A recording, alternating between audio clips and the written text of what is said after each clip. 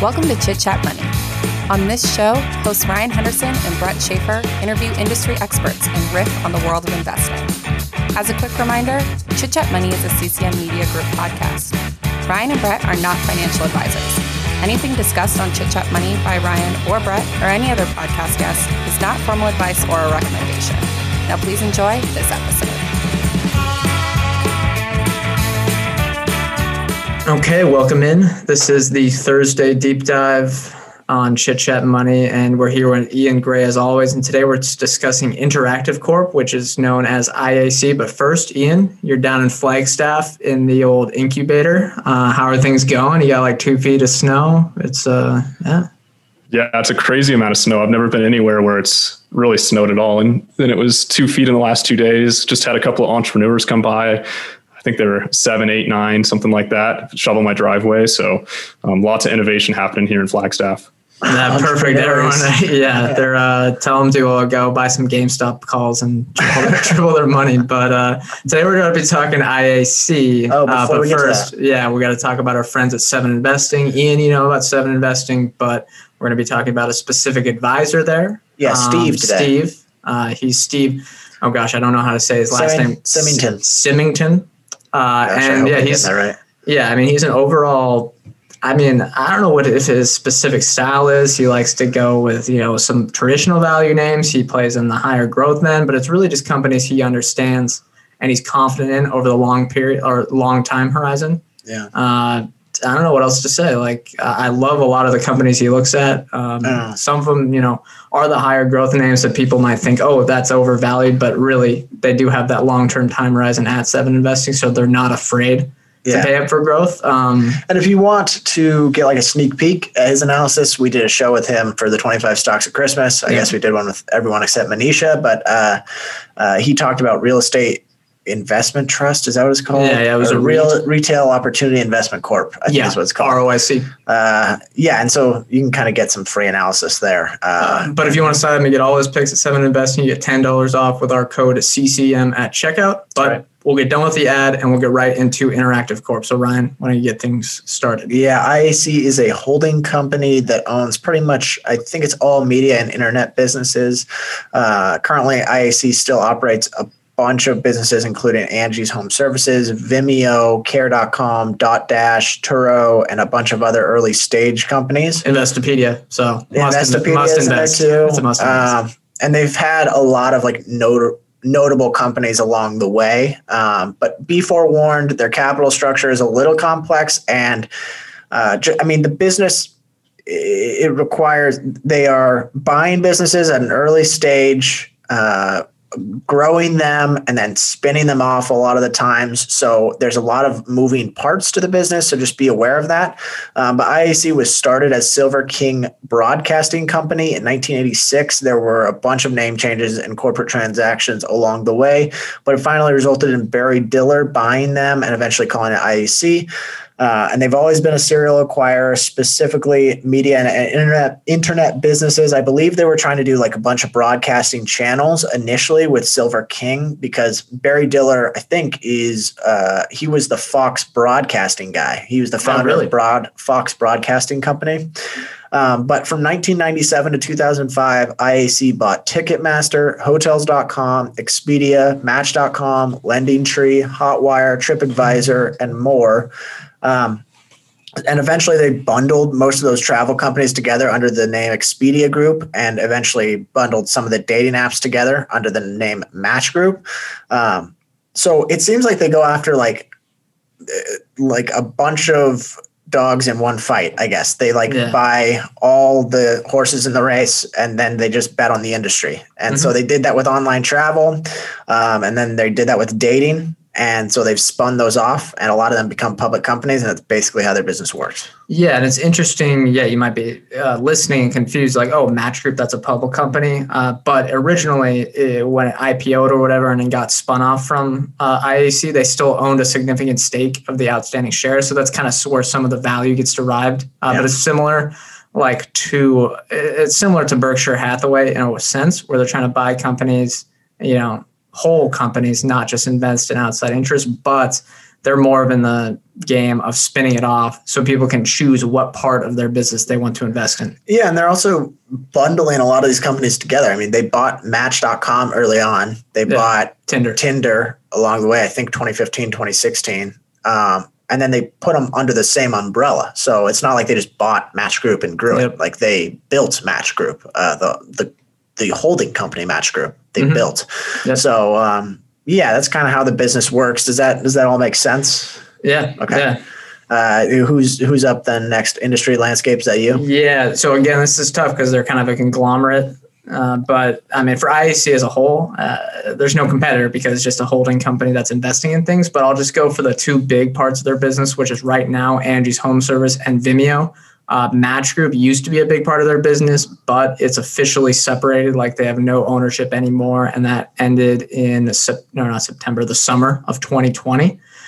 So Angie's Home Service, there's not really any huge competitors to HomeAdvisor or Angie's List. There's some smaller ones, and they're out there. And then if you don't know what that is, it's just a marketplace where, contractors, home improvement people, a lot of people that I guess would be getting their supplies at Home Depot or, contracting out a bathroom expansion or building out a deck, things like that. They are on whatever this is called, either Angie's List or HomeAdvisor, and then people find them, and then they're just a marketplace where they have, the take rates, and they have a few different ways to monetize. But yeah, that market right now for, I don't know the specific name for it, but basically like home improvement is about $100 billion, and it's estimated to grow to about $200 billion over the next decade. So really a lot of room to go there. And I think the majority of the market currently is still offline. I think it's 90% offline. So if they can get that switch to have the leads and stuff like that, not just being over the phone or finding something, just to your local guy, they have a lot of opportunity there. And then Vimeo, it used to be a YouTube competitor, but it's since switched to selling enterprise software focused on video. They allow you to do your own streaming service, and they allow you to do live streams. There's a couple of different things they allow you to do, but it's really like professionalized video, either for corporations or creative types who are trying to say like you want to be like a cooking show or a cooking channel, but that's not the Food Network. It allows you to do your own app pretty easily, like on a Roku or an Amazon Fire or something like that. But yeah, that's all their industry is. Their competitors for Vimeo are kind of maybe Adobe a bit. And then there's another company called Brightcove, but it's hard to judge who their actual competitors are. And it's hard to really judge the size of that market because it's really new and they're building it out themselves. All right, Ian, you're up next with management. Yep. So Ryan mentioned earlier Barry Diller, who's the chairman and senior executive. He was the founder of IAC. Well, sort of, as it is today. He bought Silver King Broadcasting Company, as Ryan mentioned. But he has an interesting story. He originally came up through the media ranks, starting like as a fairly low position at ABC, eventually moving on to Paramount Pictures. He became the CEO of 20th Century Fox. And then while he was at 20th Century Fox, the Murdochs basically said, hey, why don't we start a fourth television network to compete with ABC and NBC and CBS, which was kind of a gargantuan task. And they put him in charge of that. Ended up being successful. Obviously, it's still around today. And one of the big pieces of success there was actually The Simpsons. That became one of the shows that they kind of staked a lot of their claim on. So anyways, an interesting story. He's been around for a while.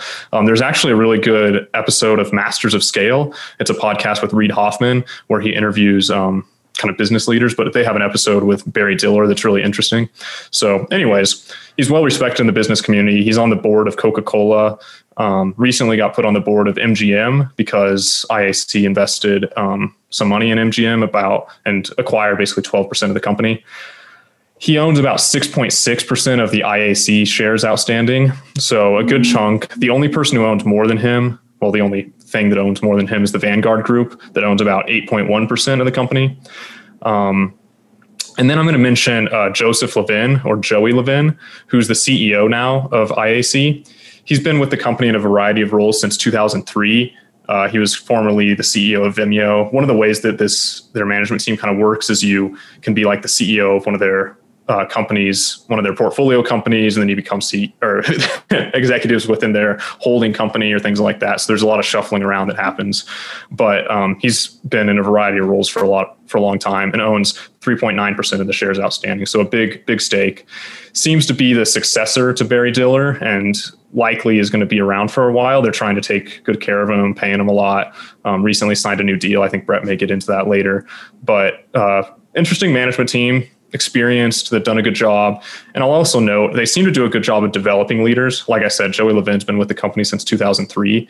Another example of someone who was with IAC was Dara Khosrowshahi, who was the CEO of Uber now. He used to be the CEO of Expedia and kind of came up through the ranks at IAC and was the CEO of Expedia, I believe, when they spun that out. But now he's the CEO of Uber. So lots of good management development happening at IAC.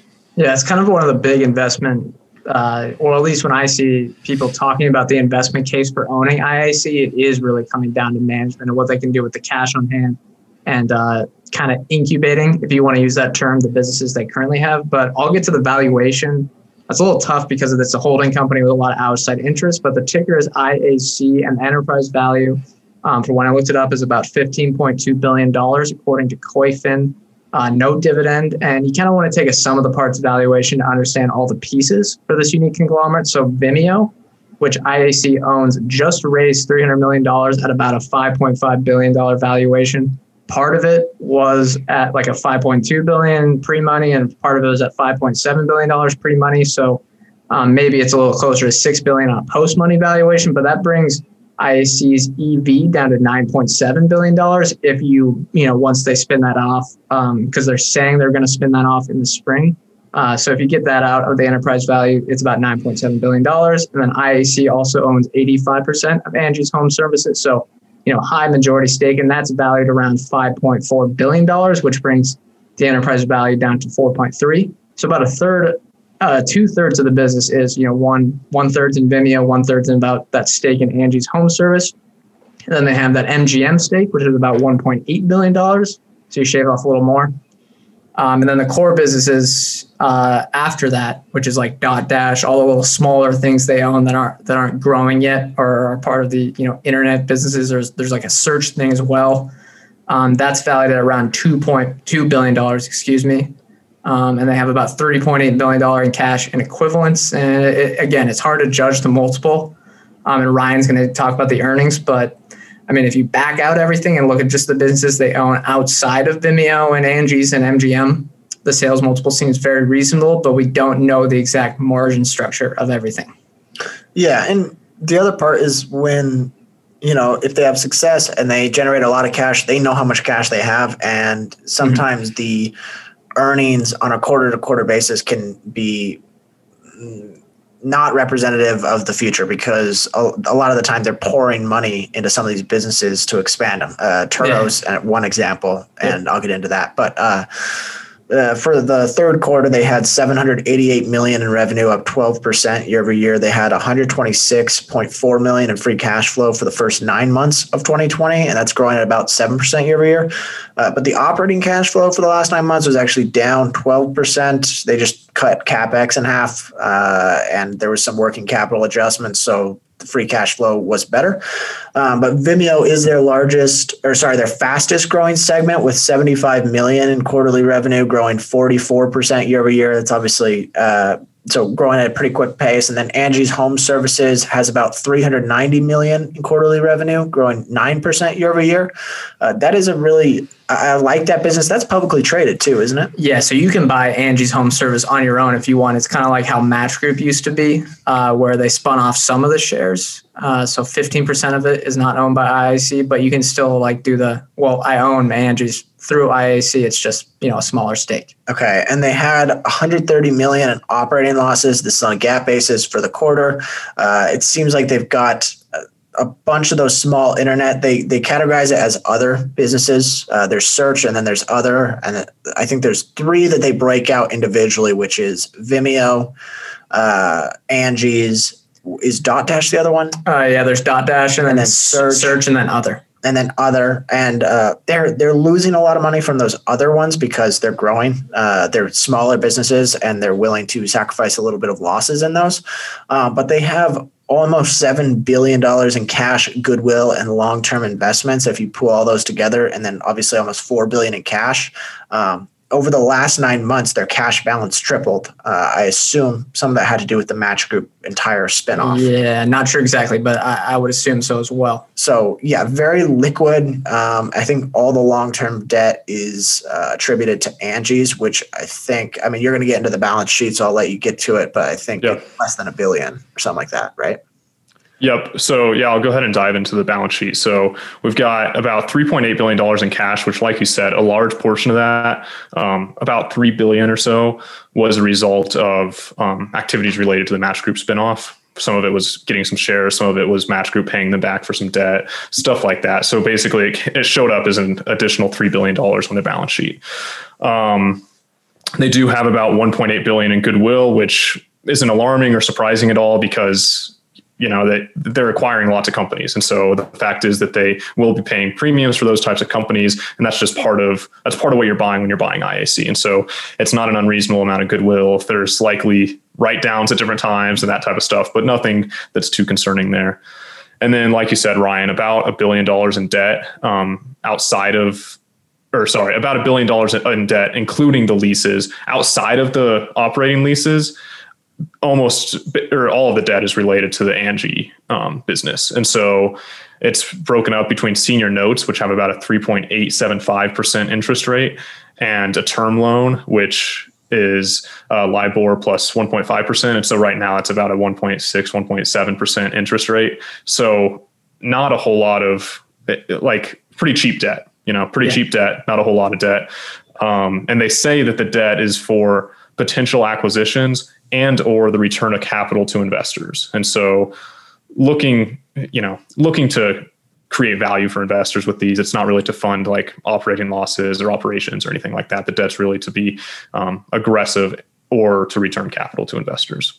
Okay. So in my opinion, or go ahead. And so Angie's Home Services, correct me if I'm wrong, is another, like Match Group, sort of an umbrella. It's got multiple companies underneath it, right? So it has Home Advisor and Angie's List, the two big ones, but I do think it has, a few. I think they have a European business that's different, or it could just be that Home Advisor, the company, has a few ones. But yeah, it's similar to Match, although it's not as diversified. Don't they dump a lot of the debt when they spin these companies off? Don't they leave sort of the debt with those companies once they're spun off? Yeah, I mean, that's one of my lowlights for investing in those companies. But if you're IAC, I guess it's better, because that's what they did with Match Group. They dumped, I think, $2 billion or maybe even more of debt onto them. This is why I said the capital structure is a little complex, because there's nuance to every sort of number on that balance sheet.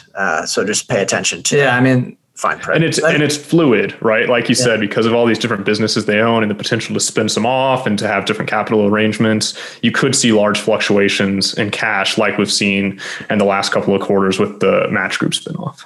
Yeah. And they are going to raise, once they spin off Vimeo, which they say they're going to do shortly, that should raise some more cash too. And that was a good point from Ryan.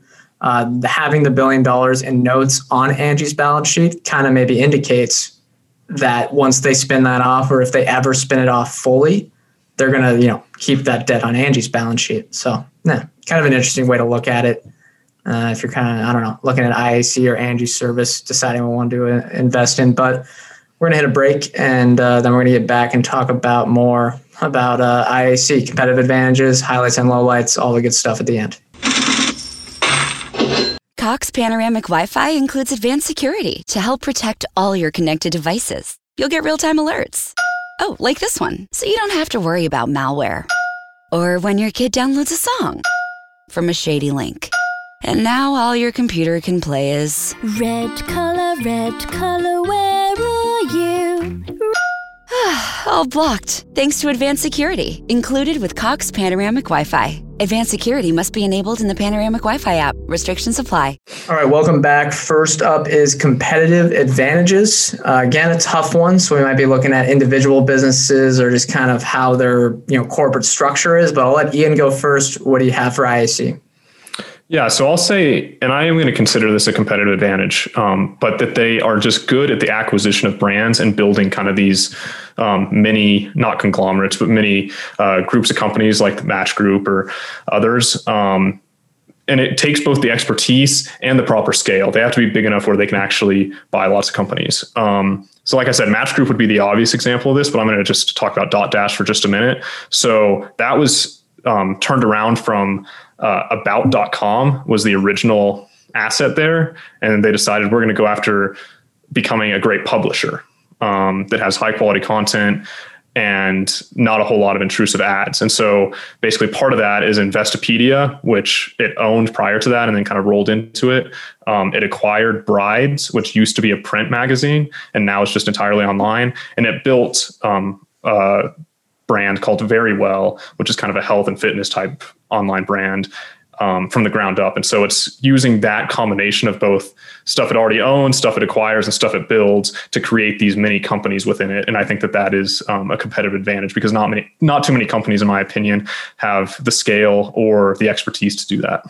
Yeah, it's probably better to have those type of companies within IAC because on their own, it's kind of tougher, and altogether it can help because we know those businesses can be lumpy, but in the long run, those group of like informational businesses, and I'm kind of looking at it through the Investopedia lens, they seem very stable over the long term. It'd be tough to disrupt. I know it's only a small part of the business, but it seems like it'd be tough to disrupt someone like Dotdash. Yeah, and also to touch on Ian's point, and this is kind of, for competitive advantages, it's kind of hard to pinpoint any one specific thing because it's a conglomerate, and so they have their hands in so many different industries. But liquidity and that expertise, that guidance from people that have done it before. I mean, Barry Diller's been doing this for like 30 years really well. 11, 15. Yeah. Yeah. So, I mean, if you're able to have that as like Dotdash or any of these smaller businesses to kind of have that guidance on like, hey, what should I do? I think that is sort of a competitive advantage when you're looking at it on the granular level. So like those companies versus their competitors, not necessarily IAC, but then management's got a really good track record and they have almost $4 billion in cash. So if you believe in management and you think they can allocate that well, that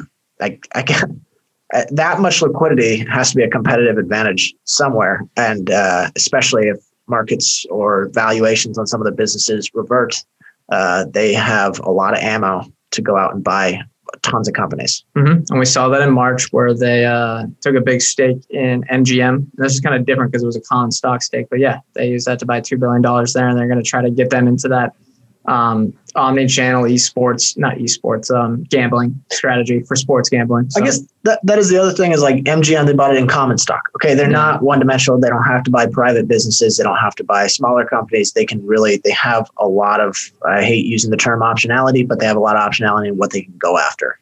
Yeah, I'd agree. All right. I'll hit mine.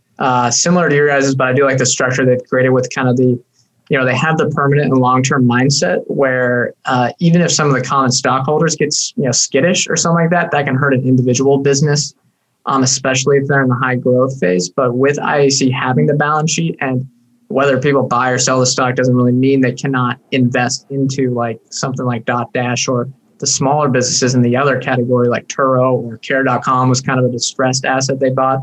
I think that's definitely an advantage from the capital allocation standpoint, but it seems like we all had similar ones there. They're serial acquirers, so you're betting on their ability to acquire companies. So I guess that's sort of the feature of the business. Yeah, and their management team. Like that was the thing with About.com that was kind of interesting is that wasn't their original plan with it. But they brought in this guy who they really liked. And they said, hey, you're going to be the CEO, you're in charge. And he came back like 6 months later with a plan and said, we're actually going to turn this into a major publisher and we need $35 million. And they said, okay, we trust you. And he's gone and done it. And so they kind of empower their people to make those bold decisions. But anyways. Yeah, and it's not just the track record of acquiring companies, but it's like acquiring and then making them best in class. Yeah, the development process has obviously worked well there. Yeah, it seems to be the key. All right, future growth opportunities. Who's going first? Ian, yeah, hit up first. Yeah, sounds good. So I'm intrigued by their the stake they took in MGM. So as we've mentioned, they have about a 12% stake in MGM now. I think that has the potential to grow to a larger stake. particularly if MGM starts to acquire some companies. So they've come alongside and said, hey, we don't consider ourselves quite activists. We like the direction this company is going. We think they're doing a good job in the online gambling space, but we want to come in and be a deal partner in some ways. And so they can have a couple of boards on the seats on the board. So MGM is, let me find the name here, but MGM made an offer for Entain, which is its partner in the BetMGM iGaming and sports betting businesses. And so Entain basically said the offer was too low. There's some speculation. I think IAC has said that they'd be willing to do this, that MGM could up their offer with some additional cash from IAC to go out and acquire Entain. And so I see this as maybe a roadmap future for future growth and for them to kind of build this umbrella of sports gambling companies, particularly just because of their expertise with it. And it seems like a space that's ripe for some consolidation. There's all these different players out there right now, a bunch of startups in the space, and they might be able to take MGM with their traditional expertise and the omni-channel stuff with having some physical locations, then to also be able to bring in IAC's cash and their ability to build kind of a little mini conglomerate like that. I think it's an interesting growth opportunity. Yeah. And that's where I think having IAC as your parent company gives the sort of subsidiaries a lot of flexibility. Is like, all right, maybe we're not sure if we can take this action. Well, let's dip into the piggy bank, which is IAC, and they always have access to capital that way. Yeah, and the comparison with the gambling, I think, is apt to compare it to the online dating space and the online travel agencies, which is Expedia, which is one of their older businesses that they spun out. Because we're seeing this big growth with the legalization of sports betting. It should, the majority of states should be legalizing it within the next few years here. Maybe it'll take a decade, but they're kind of seeing this new opportunity where, I think they're really good at identifying when that shift from offline to online is going to occur, or there's going to be a big growth in that certain market. And then they make the investments and then they, make, or whatever, they have the partnership with MGM. It's a little different because it's the common stock. But they're, giving cash to whoever, they're helping fund operations. So even if they have to burn some money for a few years, or if it takes a long time, eventually, they're going to be the number one player in the space. But it's not guaranteed. So Ryan, I'll get into mine. Turo in 2019, IAC made a $250 million investment in Turo. And so if you don't know what they are, it's like this peer-to-peer car sharing marketplace. So it's a lot like Airbnb, but for the auto business, which I know sounds like, well, isn't that like Uber? Like, no, you're literally like, all right, someone's got their car, like someone has a house on Airbnb, you can rent it for the day for like $100. It's replacing car rentals, which has been ripe for disruption for just about ever. Like, I can't remember anyone that's had a good car rental experience. But yeah, Turo is reportedly a unicorn, but that's also based off partially IAC's valuation. And I do think, there's just been a lot of talk about Turo. Generally, I think they grew revenues 60% year over year in the last year. But if you're looking for confirmation bias, Larry Fitzgerald, 2 Chainz, Victor Oladipo, and Tyrod Taylor are also investors in Turo. It's Tyrod, but but I'm all in. I'm all in. But yeah, I just thought that was a funny note. It's it feels like a typical Silicon Valley sort of unicorn, I'm sure, that's a sizable investment for IAC's $250 million. That's not small. So is this kind of a standard VC round type thing where they just own a stake, or do they have the majority ownership like something like Vimeo? Yeah, I think there's been $400 million in funding towards Turo, and they've been responsible for $250 million of it. And then they said it's a Series E. So it's late stage, yeah. Yeah, I'm assuming it's just sort of a stake, not necessarily like owner operator kind of thing. Okay, that makes sense. I'll hit mine then. Okay. Vimeo, they're going to spin it off this spring. They said. I think they said on a conference call that around the second quarter of 2021, Vimeo will get spun out. A $5 to $6 billion valuation, which is what they just raised at, seems a bit rich on a sales multiple basis because that would push them into the 20s. However, the business has found its stride. It's got minimal competition. SaaS, we talk about the ridiculous sales multiples, but the business model is sound. 20 times sales? That's cheap. Yeah, that is cheap if you look at it on a snowflake basis. But I mean, look, they do deserve a high multiple if they have that solid recurring revenue, good retention rate, and the high gross margins. One example for the value proposition, because I think people are confused. They're like, Vimeo, why would I just not use YouTube? So you can, if you're subscribing to Vimeo and say you're a company like this, I guess a better example is Seven Investing, because they do a live stream across all their different platforms. And when you subscribe to video, it allows you to simulcast to all your different social platforms or whatever type of platform you want to do. It could just be on your company's website. So it allows you to do that to 5 different social platforms, which is a great feature. So you don't have to go live to everything at once. And it also helps you transform video content, like I said earlier, into a full-scale like streaming OTT type deal where you can build your own Netflix without having to do the back end. That's a little bit more of I think there's some competitors there. But it's interesting. If you think that there's going to be like tens of thousands of niche creators doing subscription content for either fitness or, I don't know, sports, teaching, cooking, stuff like that. I don't know. It seems like there's a lot of opportunity there. Okay. Highlights and lowlights. Ian, you want to go first? Yeah, I can go first. So I think the highlights are, the main ones we've talked about, the track record, management. They've just been doing this for a long time, been super successful at it. It's kind of hard to find lowlights with this business just because they've been so good for so long. But I will say none of their major brands right now jump out at me as something that I'd be super excited about investing in. And I think they don't have the same type, in my view, they don't have a Match Group right now as part of IAC, and they don't have an Expedia as part of IAC.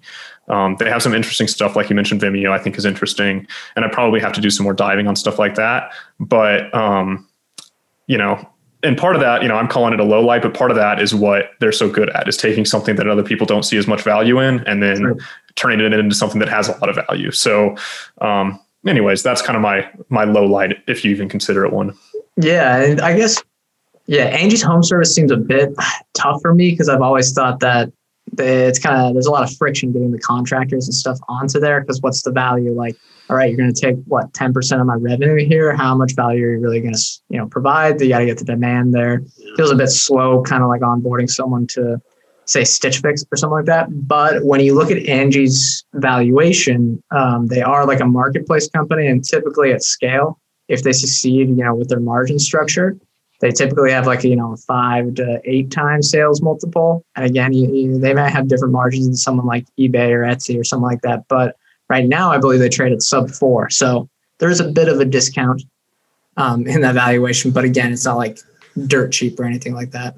Yeah, it's also worth noting, I feel like contractors are probably slow adopters of services like that. It's not like, what's the one we were looking at, Fiverr? It's not like developers, how they'll instantly flock to those services. And if they feel like they're getting revenue taken away from them, there's probably some resentment there. No, I mean, that comes back to the numbers I was saying earlier about the industry numbers. 90%, I believe, or maybe it was 80% of the home improvement market is still offline. So maybe that changes and it's 80-20 in the other direction, but it's a tough bet to make. There's a lot of friction in there so far. All right, my highlights, the highlights are pretty obvious. I think we all have the same one, and it's the track record really speaks for itself. $1 invested in IAC when Barry Diller assumed control would have compounded at a 14% annually, at 14% rate annually, and that is versus the market's 10%. So yes, that is a long track record, and it's a good track record, and I think you're buying it at a relatively cheap price here, so maybe you'll get a higher CAGR than that. But lowlights for me, I do like to try to understand businesses in their entirety. I put try there. I like to know if there's anything hidden, and there's so many moving parts with IAC, and there's so many companies within it that you don't actually know their financials. That's just a bit of a red flag for me. And listen, if you're willing to dig all the way through that, I encourage you to do it, because that's probably a barrier to entry that a lot of investors are avoiding. But it's just going to take more time. Yeah. I mean, would you consider that a red flag, or more of like put it in the too hard pile? Because red flag means like, there might be something wrong with this business. It's more of, it's like a personal red flag, not like a red flag for the business. Like, you think too hard pile kind of? Yeah, it's right there. Just, I don't know. There's a lot of small moving parts and a lot of those become big companies and are born, that other revenue makes up a large portion of their overall revenue. Yeah. And that's comprised of like 40 businesses. Mm-hmm. Yeah. More or less. I really don't know. But if you're going to invest, you are kind of trusting in the management and their, VC mindset and developing all those things. But I'll hit mine, I guess, same thing as you guys have, but I just like to see that Joey Levin, or however you say his name, just signed a new 10-year deal. So he's going to be there for the long term and they pay him well. So I don't think he's going to leave. It seems like the likelihood of him leaving is really low. He probably just wants to end his career at IAC, especially because it's really not the same company over and over. It's always new things every day. And I do like Vimeo. I think it's strong. Obviously, a valuation of 5 to 6 seems rich, but again, you kind of got to look at it. If you're going to own IAC here, and you think they're going to spin off Vimeo at a $5 to $7 billion valuation, especially with how the market is rating these SaaS companies. If the market's going to rate it like that, if you hold IAC, you're going to get that value in the Vimeo shares. So that's something to consider if you're wanting to invest. And then my only low light that you guys haven't mentioned is dumping debt onto their investments, which I think is a little bit, it's not shady, but it seems mean to me. I don't know. I was like looking at Match Group back and I was like, gosh, IAC should take some of this back. It doesn't mean that, I was like, wow, their balance sheet should be cleaner, but who knows? It's kind of just small. Are they buying back shares? Not sure. I did not check the share count. I'm just curious what they're doing. It feels wasteful to be sitting on $4 billion in cash. Yeah, I can. Yeah, they've just had that they've just had that amount of cash for a small amount of time, and so I expect they'll do something with it. I expect that's, in my view, that's one of the highlights is that they should be doing something in the near future, and I kind of have a hunch that it could be related to this MGM investment, and they'll continue to kind of move in that direction, but we'll see. Yeah, it's interesting. I don't know the share count. It's hard to judge because of the spinoffs. Can't really get a good read. Right. You have to do a real deep calculation. But all right, last question. Are you guys more interested or less interested in IAC? Mm-hmm. Ian, you want to go first? Yeah, I think I'm more interested. Just between the cash they have, I think they're going to do something here. And it's, with the sum of the parts valuation you did, it looks like it's undervalued, right? And if they do anything good with that cash, like if that cash was a SPAC today, you know what I mean? Like people would be paying way more for it, right? But it's just sitting on the balance sheet, right? And so, but in reality, it's functioning somewhat. It has the same functional use as a SPAC. They're going to go acquire some sort of company with it, and so I think it's an interesting way to kind of invest in a company that's going to hopefully acquire some innovative companies. Yeah, it depends on what value you put those businesses at, the sum of the parts valuation, but you can almost get to a point where you're saying, all right, we're buying something at a discount to the cash they have, and then we're going to see what they can invest it with. But it depends what valuation you put it at. But Ryan, what do you have? Yeah, I'd say I'm more interested. This is a company that I feel like you're going to be able to sleep comfortably at night. You're not worried that tomorrow they could drop 70% on some earnings miss. So I guess it's a comfortable pick. It feels undervalued, as Ian mentioned, and then management, that track record really does. That's the proof's in the pudding. They have shown that they can do this for a long time. And so that's sort of the comfort part. I'd say more interested. Obviously, huge company, so a lot more digging to do if I want to look at it further. Yeah, and I'd agree with you guys. I'm more interested. It was my choice, so I guess I kind of knew going into it. But yeah, nothing else. Nothing else to add. Any big red flags for you? The debt thing kind of concerns me. Barry Diller is a little bit old, but I think with Joey there or Mr. Levin or whatever as the CEO, Mr. I don't know why I call him Mr. Levin, but Levin there. That kind of helps, because Diller's like pushing 80, so he's probably going to be retiring soon. So that'd be a red flag. I don't know. There's not really any other red flags, right? No, not that I could find. Yeah. Just unless you don't believe in their businesses. For some reason, if you like these businesses are overvalued and they're not actually going to be big parts of the future. But I think it's hard to say that about the businesses that they own.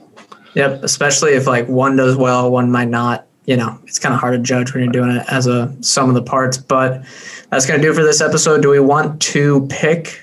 We're going to, each person is rotating. I thought it'd be fun to do like a teaser for next week. So if I probably should have said this beforehand, but if either of you have one that you want to pick for next week, we can kind of give a little teaser for the next show. Wait, what did we say last time? We're going to do counterclockwise? Because they can't see it on the podcast, but we're all technically sitting in a Zoom triangle. It would be Ian, but if Ian, I don't want to put you on the spot. You got anything in mind? Yeah, you're putting me on the spot a little bit, but maybe I'll say this. Maybe we're going microcap next week. Okay. Well, we'll go. All right. Sounds good to me. All right. Yep, that's going to do it. Yep. Use our code CCM at checkout to get $10 off your first month at 7 Investing. Remember, we are not financial advisors. Anything we say on this show is not formal advice or recommendation. Thank you all for listening or watching. We'll see you next week.